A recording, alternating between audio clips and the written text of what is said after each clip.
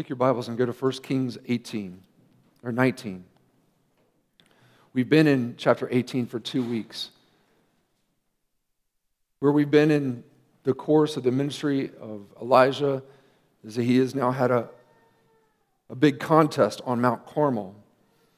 Last week was a high as he confronted the prophets of Baal, who were unable to call down fire from heaven according to their God's name. And yet at a prayer, a simple prayer, the Lord sent fire and consumed the sacrifice to show that he is the one Lord God. It's such a high. The drought ends. Elijah prays and rain comes. And we now come to chapter 19. Today we come to the first 8 verses. Read with me. Ahab told Jezebel all that Elijah had done, and how he had killed all the prophets with the sword.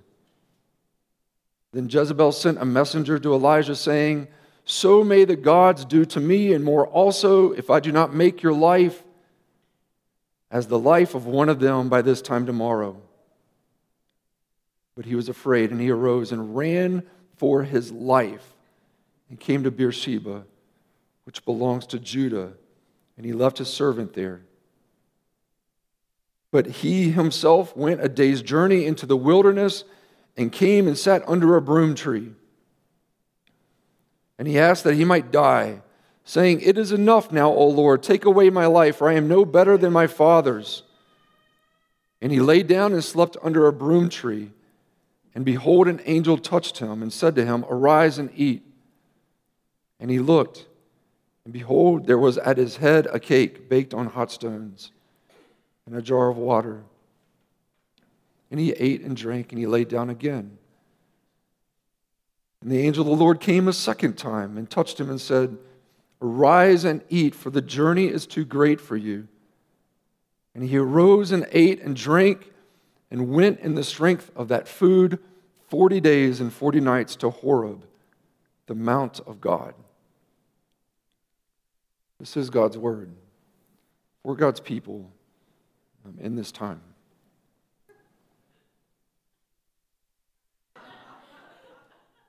It's already up there. I made confession this week that since the middle of July, I've had a quote either that I've confessed or admitted, or I've just embedded into the sermons from The Lord of the Rings.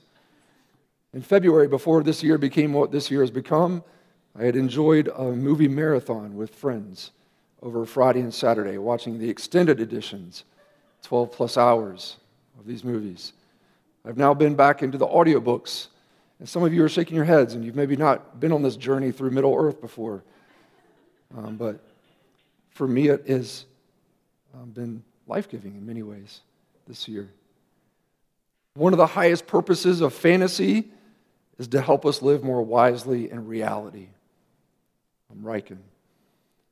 C.S. Lewis says this: "The value of myth is that it takes all the things we know and restores them to rich significance, which has been hidden by the veil of familiarity."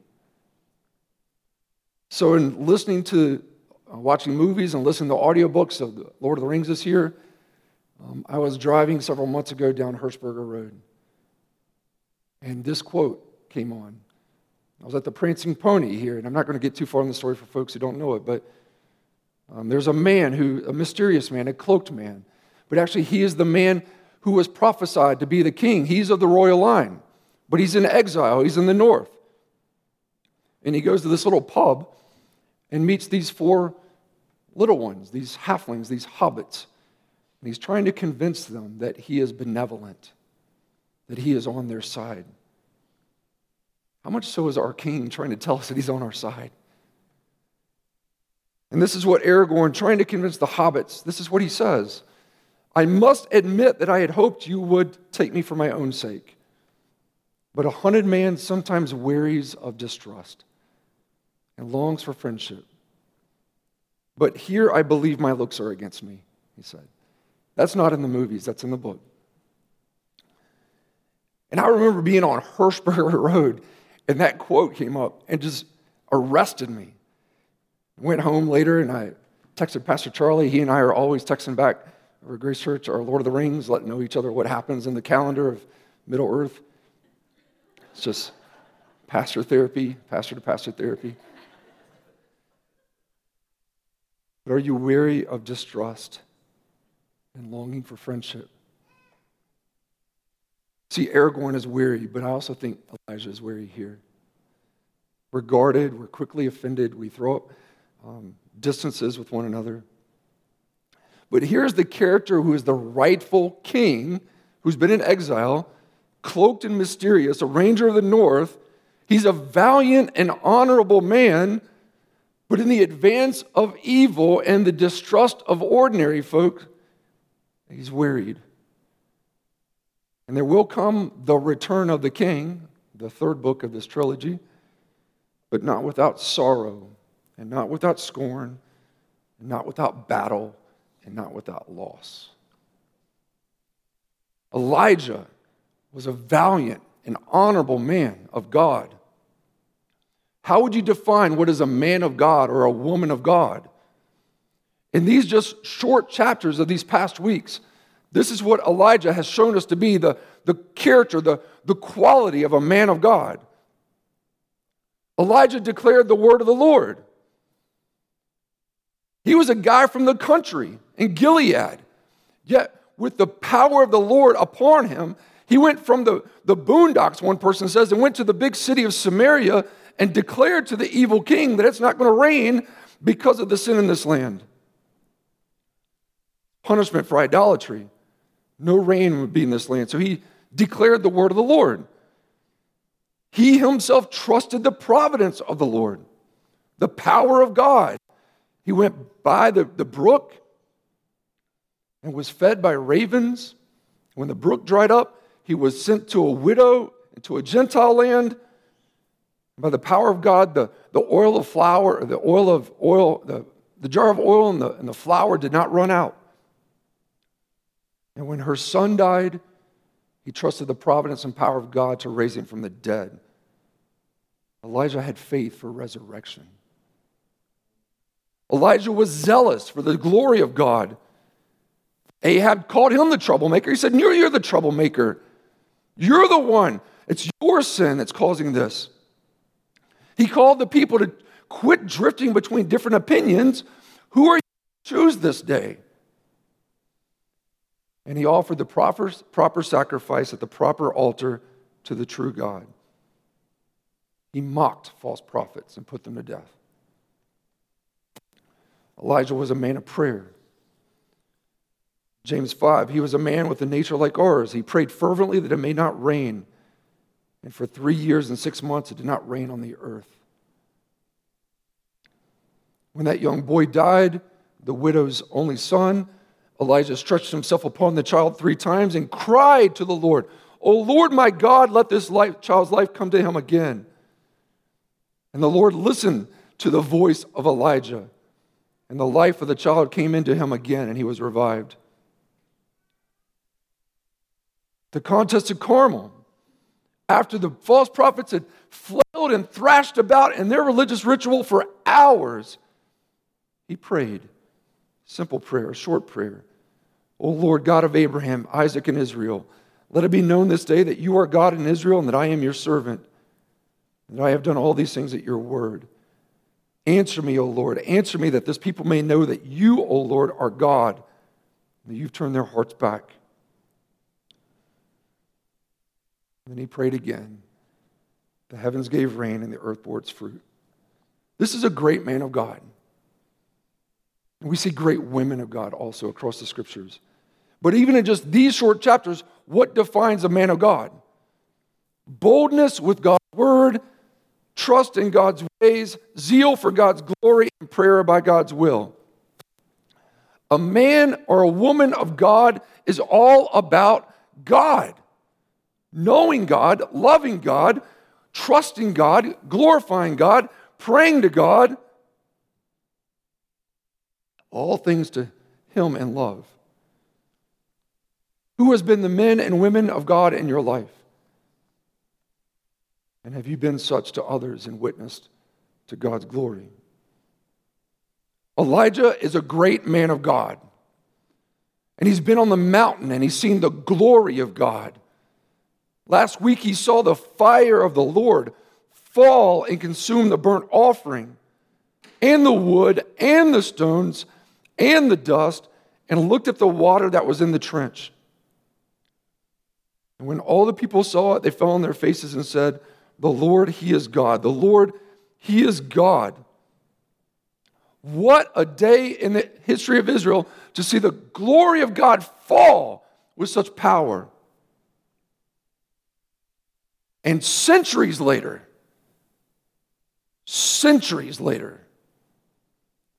Elijah's on another mountain, seeing the glory of God. Matthew 17, and after 6 days, Jesus took with him Peter and James and John, his brother, and led them to a high mountain by themselves. And Jesus was transfigured before them, and his face shone like the sun, and his clothes became white as light. And behold, there appeared to them Moses and Elijah, talking with Jesus. What a day in the life of Jesus to be transfigured and have the glory of God shining from him even before this small group of disciples. But as he talks to two saints of old, Moses and Elijah, Moses who's representative of the law and Elijah who's representative of the prophets. And Jesus didn't come to abolish the law and the prophets. He came to fulfill them because they were all pointing to him. We're just like Peter. We want to stay here. We want to stay on this mountain. Let's make some tents, Jesus. We want to stay on our mountaintop experiences of spiritual glory. But life is coming at us fast. And evil is in hot pursuit. Look at the first couple verses of chapter 19. Ahab, who is the king of Israel, the northern kingdom, told his wife Jezebel all that Elijah had done.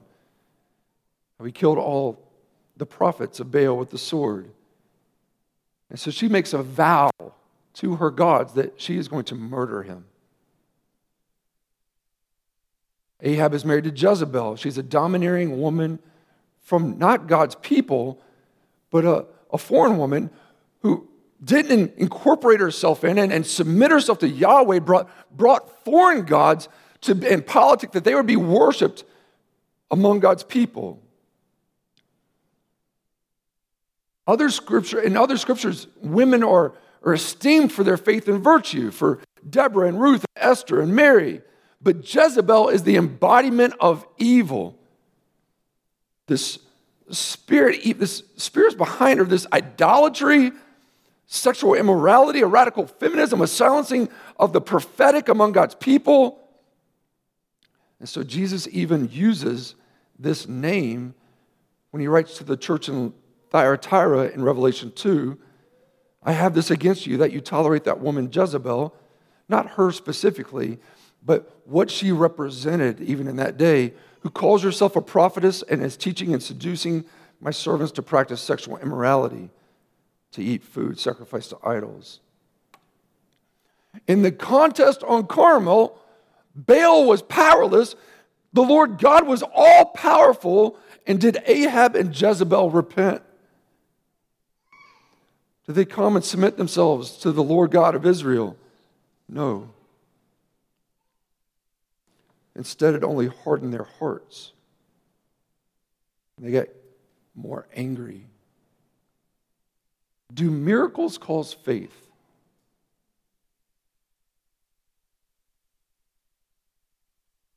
Though Jesus had done many signs before them, they still did not believe him. John 12. John 10, "Even though you do not believe me, believe the works, the miracles, that you may know and understand that the Father is in me and that I am in the Father."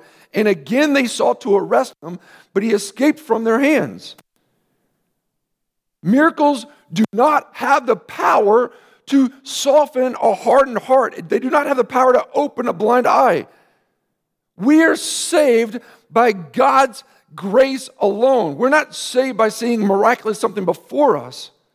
We are saved by faith in Christ Jesus, by the grace of God. And this faith to us is itself a gift.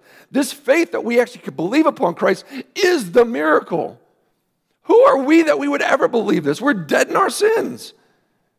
Just because we see something miraculous, you see the sunrise every day. You see the heavens declare the glory of God. But revival is not breaking out across this earth. The miracle we need is the miracle of a new heart. And it's the gift of faith. Jezebel does not have this faith under repentance unto the Lord. She vows to slaughter Elijah. Verse 3. He was afraid and ran for his life, came to Beersheba, which belongs to Judah, and left his servant there. Elijah is a great man of God, and his great faith right now is chased out by sudden fear. If you're running for your life, you can run a long ways. At least in my study here, Elijah ran somewhere between 90 and 120 miles, all the way to Beersheba. And then in verse 4, he's going to go another day's journey into the wilderness. He's trying to outrun the evil, trying to get outside the kingdom of Jezebel. Evil is in hot pursuit. What does God's word say about when evil is after us and upon us? Fear not.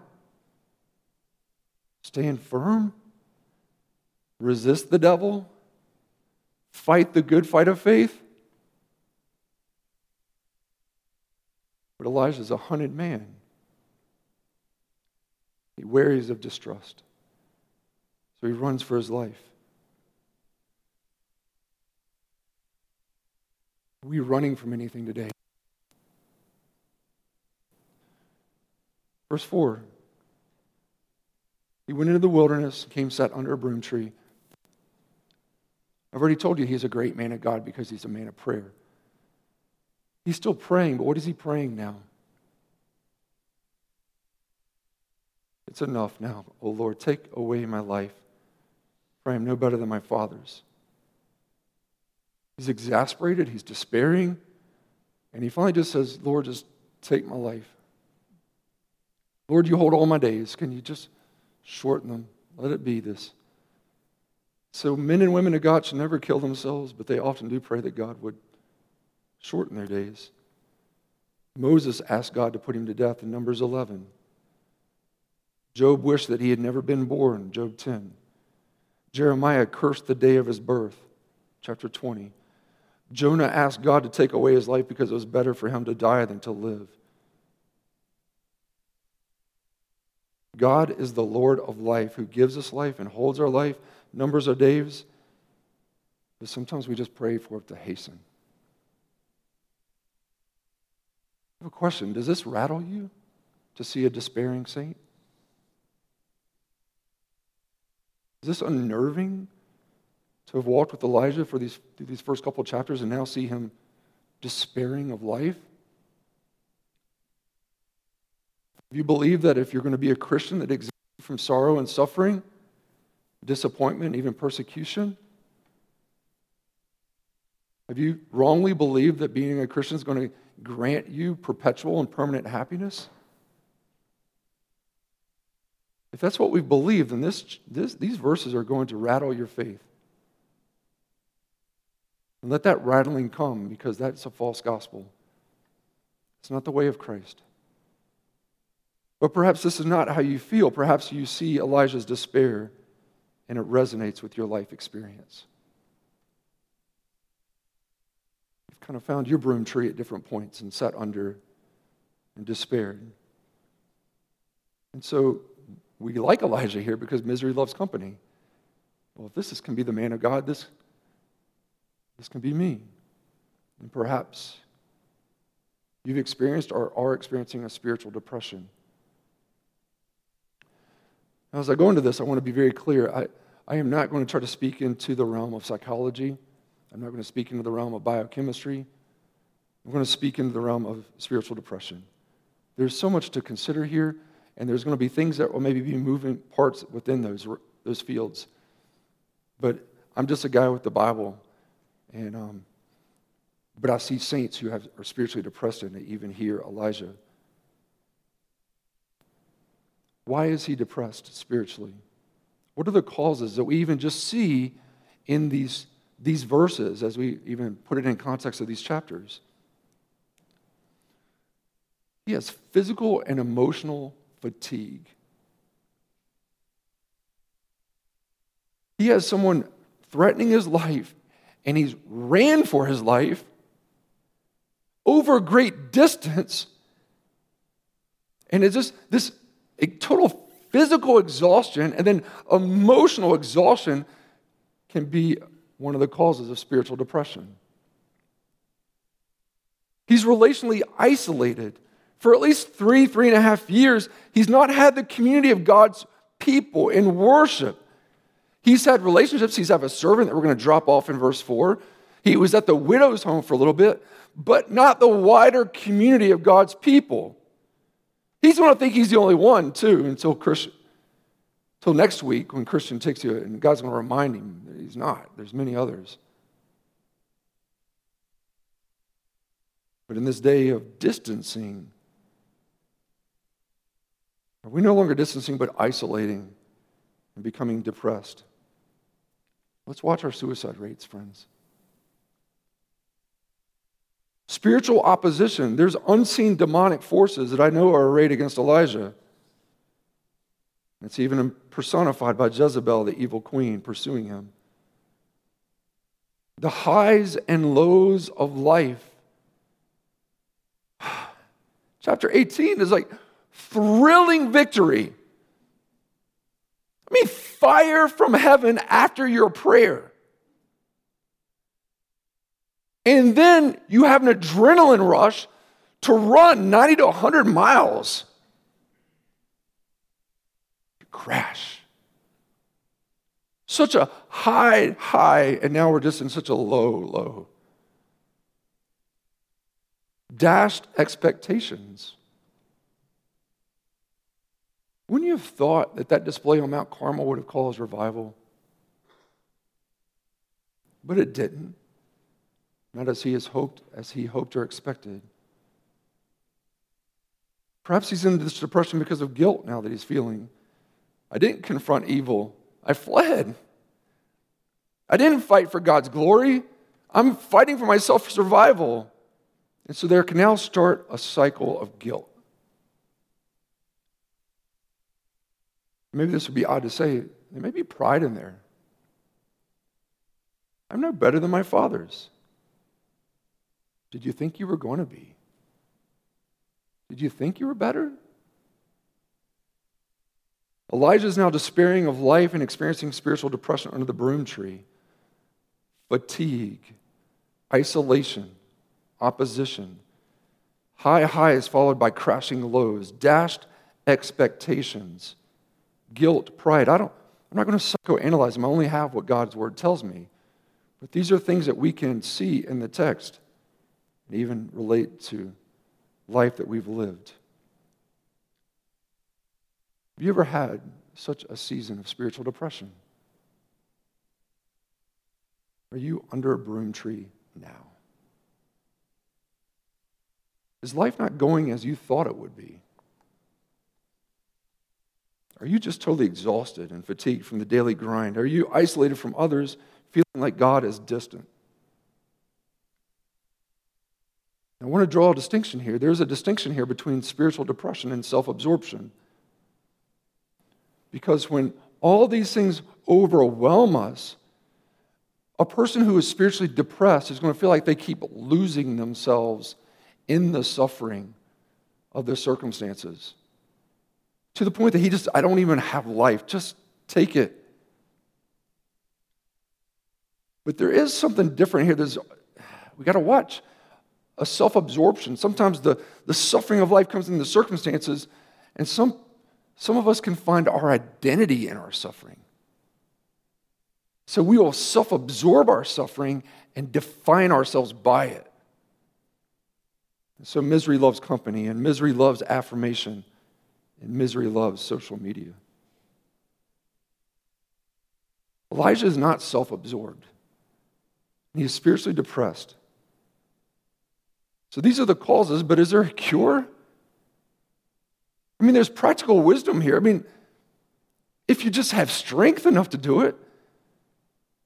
I mean, let me share a few things. I don't think it would have been heard by Elijah. If you have enough strength within you just to, as you're in that low, just to pull out and think about life, what's been happening in life? What are the circumstances? What have been the changes? What are your feelings? And then how are those kind of just converging into a depression? So if you can think about, just have an honest assessment of what's happening in life. Where are you? There may just need to be a more devoted time of prayer, devoted time in God's word. I mean, if you're just totally exhausted, quit racing. Rest. Just good, common grace gifts that God gives. Rest. If you feel isolated, fellowship. Our bodies are fearfully and wonderfully made. They need exercise. They need good nutrition, recreation. These are good, common grace gifts. These are good things to do. It doesn't always heal the soul, but it does help us get our feet underneath of us again. It's good for us to reflect upon our salvation in Christ Jesus. Have you thought of that? Who you were before Christ, who you would be apart from Christ. To think upon your salvation, then confess your sin again anew. Celebrate God's grace and count blessings. Count blessings. And continue in faith. That's practical wisdom. I don't think Elijah could have heard that. One of my favorite preachers, Martin Lloyd-Jones, wrote a book called Spiritual Depression, Its Causes and Cures. I got a long quote. It's fine. He says it better than I can. The main trouble in this whole matter of spiritual depression, in a sense, is this: that we allow ourselves to talk to us, that we allow ourselves to talk to us instead of talking to ourselves. Am I just trying to be deliberately paradoxical? Far from it. This is the very essence of wisdom in the matter. Have you realized that most of your unhappiness in life is due to the fact that you're listening to yourself instead of talking to yourself? Take those thoughts that come to you the moment you wake up in the morning. You've not originated them, but they start talking to you. They bring back the troubles of yesterday. Somebody is talking. Who is talking to you? Yourself is talking to you. But this is the psalmist's treatment in Psalm 42, which we did in Call to Worship. Instead of allowing this self to talk to him, the psalmist starts talking to himself. Why are you cast down, O my soul? He asked. His soul has been repressing him, crushing him. So he stands up and says, Self, listen for a moment, and I will speak to you. Do you know what I mean? If you do not, you have but little experience. The main art in the matter of spiritual living is to know how to handle yourself. You have to take yourself in hand. You have to address yourself. You have to preach to yourself. You have to question yourself.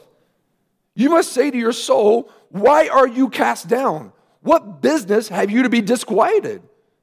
You must turn on yourself, upbraid yourself, condemn yourself, exhort yourself, and say to yourself, hope thou in God, instead of muttering in this depressed, unhappy way. And then you must go on to remind yourself of God, who God is, and what God is, and what God has done, and what God has pledged himself to do. Then, having done that, in all this great note, defy yourself, and defy other people, and defy the devil and the whole world, and say to this man, hope in God, for I yet shall again praise him, my salvation and my God. I couldn't have said it better than that. You got to start talking to yourself. Quit listening to yourself. You got conversations all the time. We have the Spirit of God in us. We have the Word of God before us. And Elijah's underneath a broom tree, and he seems beyond this. Verse 5, he lay down and slept under the broom tree. But do you see what happens? In his despairing of life, what does God not give the prophet? He doesn't scold him. He doesn't shame him. He doesn't, in this moment, admonish him. And he doesn't abandon him. But in our lowest lows, as we've kind of felt those and experienced this in this fallen world, we have been scorned, we have been shamed, we have been admonished, and we have been abandoned. And there is a time of rebuke, and there is a time of correction, there is a time of admonishment, especially under self-absorption, but not during spiritual depression. This is what the Lord gives to the brokenhearted. Psalm 34, the Lord is near to the brokenhearted and saves the crushed in spirit. Psalm 147, he heals the brokenhearted and binds up their wounds. In this depression of soul, what does God give Elijah? Don't make it too hard. Sleep. He lets him sleep. What a curious science. The science of sleep. There was a guy in our high school who graduated a year before me who became a sleep scientist through UVA. Travels with like professional sports teams, like trying to figure out their sleep schedules, going to different time zones and stuff. I'm like, how do you get that gig? Like,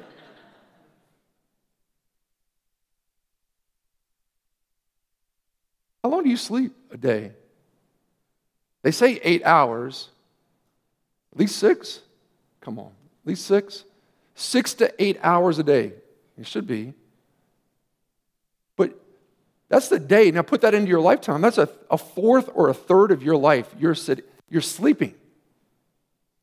Why would God make us in his image, and then the very life he gives us, a fourth of it or a third of it, we spend sleeping? Seems very ineffective to me, not very productive. But sleep is a picture of our dependence upon the Lord. Why are you so tempted to stay up late and rise early in anxious toil, friends?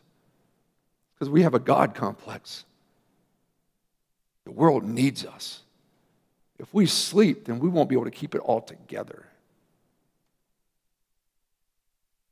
But we cannot go nonstop. We cannot hold it all together even in our waking hours. He gives to his beloved sleep. Psalm 127. Who can hold it all together? Who can go nonstop? The Lord, behold, he who keeps Israel with neither slumber nor sleep. Psalm 121. The Lord is here in control. To his despairing prophet, with evil in hot pursuit, he lets him sleep because the Lord is still in control. What else does he give Elijah? He gives him presence. What happens to the sleeping prophet? He gets touched literally by an angel. Some of you are old enough to remember the show Touched by an Angel back in the 90s. That one, just get that one out of the way. He was literally touched by an angel. The ministry of presence. Just being there. No big diatribe, just, hey, arise and eat. Just touch. Just touch means much more than you realize. Let's be wise. Let's not lose it in this season, though. And he shares the goodness of God with presence. God is always with us, never leaving or forsaking us. The angel of the Lord is there with him, touching. What else does he give him? Just provision. Don't make it overly complicated. Don't over-spiritualize this. During the drought, he needed food. The ravens brought the meat. He went to the widow's house. There's oil and flour. Just And here, he woke up to a cake. Just hot stones with a cake and a jar of water. Went back to bed, woke up to another cake. God knows and gives what we need because he's a good father. And God can always send an angel, but more commonly, he's going to send his people. How can the physical presence and tangible provision of Christ be known today? Through his body, the church. So some of you are like, Derek, I'm not under a broom tree. Life's actually pretty good. But if you keep preaching like this, I'm going to get depressed. Some of you are not there. And you're actually on a high, your mountaintop is glory. You got a new granddaughter born. You're like, Maybe what you need to see in this passage is not Elijah. You need to kind of tuck that one back for a future day. But you need to see the angel. And how God sent someone there to be there for someone in great need. And so perhaps we are the sent ones. We are the sent ones, and we're to be there for those who are in need. And in our dark seasons, in our deep valleys of the soul, when evil's in hot pursuit, the Lord God is with us, protecting, providing for us, loving and leading us. And he arose and ate and drank and went in the strength of the food 40 days and 40 nights to Horeb, the mount of God. Oh my goodness, there's so many, I could draw a chart between Moses and Elijah and all the parallels, and then you put Christ there, and there's so many parallels to Mount Horeb he's going to, and to next week. Arise and go. Don't wallow in self. Don't let this become a self-absorption. Know that this is grace and spiritual depression. No, arise and go in the strength that the Lord supplies. Elijah is a great man of God who's here under a broom tree, despairing. And this fear is a sin. It's a doubting of God. It's a despairing of. It's sinful. But what's going to call him back to the field? It's the loving kindness of the Lord that brings us to repentance, that awakens again our faith. Centuries later, there's another man who came among the trees. The Savior, the God-man, here among the trees. Do you remember the time that he was among the trees and was distraught of soul? In that garden, a hunted man sometimes wearies of distrust and longs for friendship. And this mysterious one, this cloaked one, who's come to save and fight for us, and yet he can't have even 3 friends pray with him. He's a hunted man. They're coming. Then he said to them, my soul is very sorrowful, even to death, as he says this among the trees. My Father, if it be possible, let this cup pass from me. Nevertheless, not as I will, but as you will. There among the trees, just despairing of soul, but surrendering himself to the Father's perfect will. He would be led from those trees and then would be hung on a tree. He'd be mocked by onlookers. He'd be forsaken by God. This man, he committed no sin, neither was deceit found in his mouth. But when he was reviled, he did not revile in return. And when he suffered, he did not threaten, but continued entrusting himself to him who judges justly. He himself bore our sins in the body on the tree, that we might die to sin and live to righteousness. And by his wounds we have been healed.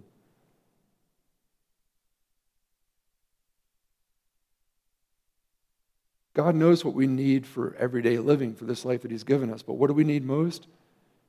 Is salvation unto him.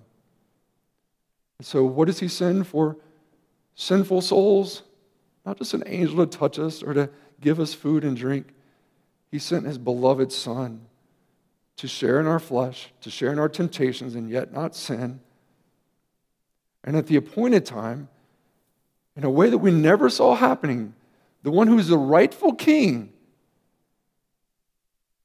He comes and takes our place in judgment before God, dies the death we deserve for our sin, forsakenness. My God, why have you forsaken me? But it is finished. It is finished there on that tree. Who is this prophet of prophets who came with the word of God? Who is this Savior of sinners who died in our place? Who is this Lord of all who resurrected in the victory over death? You know, this is Jesus. As there's no more precious name than this, than the name of Jesus. And do you believe upon him for salvation this day? I don't know where you're coming into this text, but do know that in the dark seasons and in the deep valleys of the soul, when it feels like evil is in hot pursuit, Jesus promises us to protect us and to provide for us, to never leave us nor forsake us, to love us and to lead us. And he calls us to himself. Come to me, all who labor and are heavy laden. I'll give you rest. Take my yoke upon you and learn from me. I'm gentle and lowly in heart, and you'll find rest for your souls. Elijah found rest for his souls. The journey is not done, even though he thought he was ready to quit. God not only sustained him, but strengthened him. How are you knowing this today in faith after Christ? Let's pray.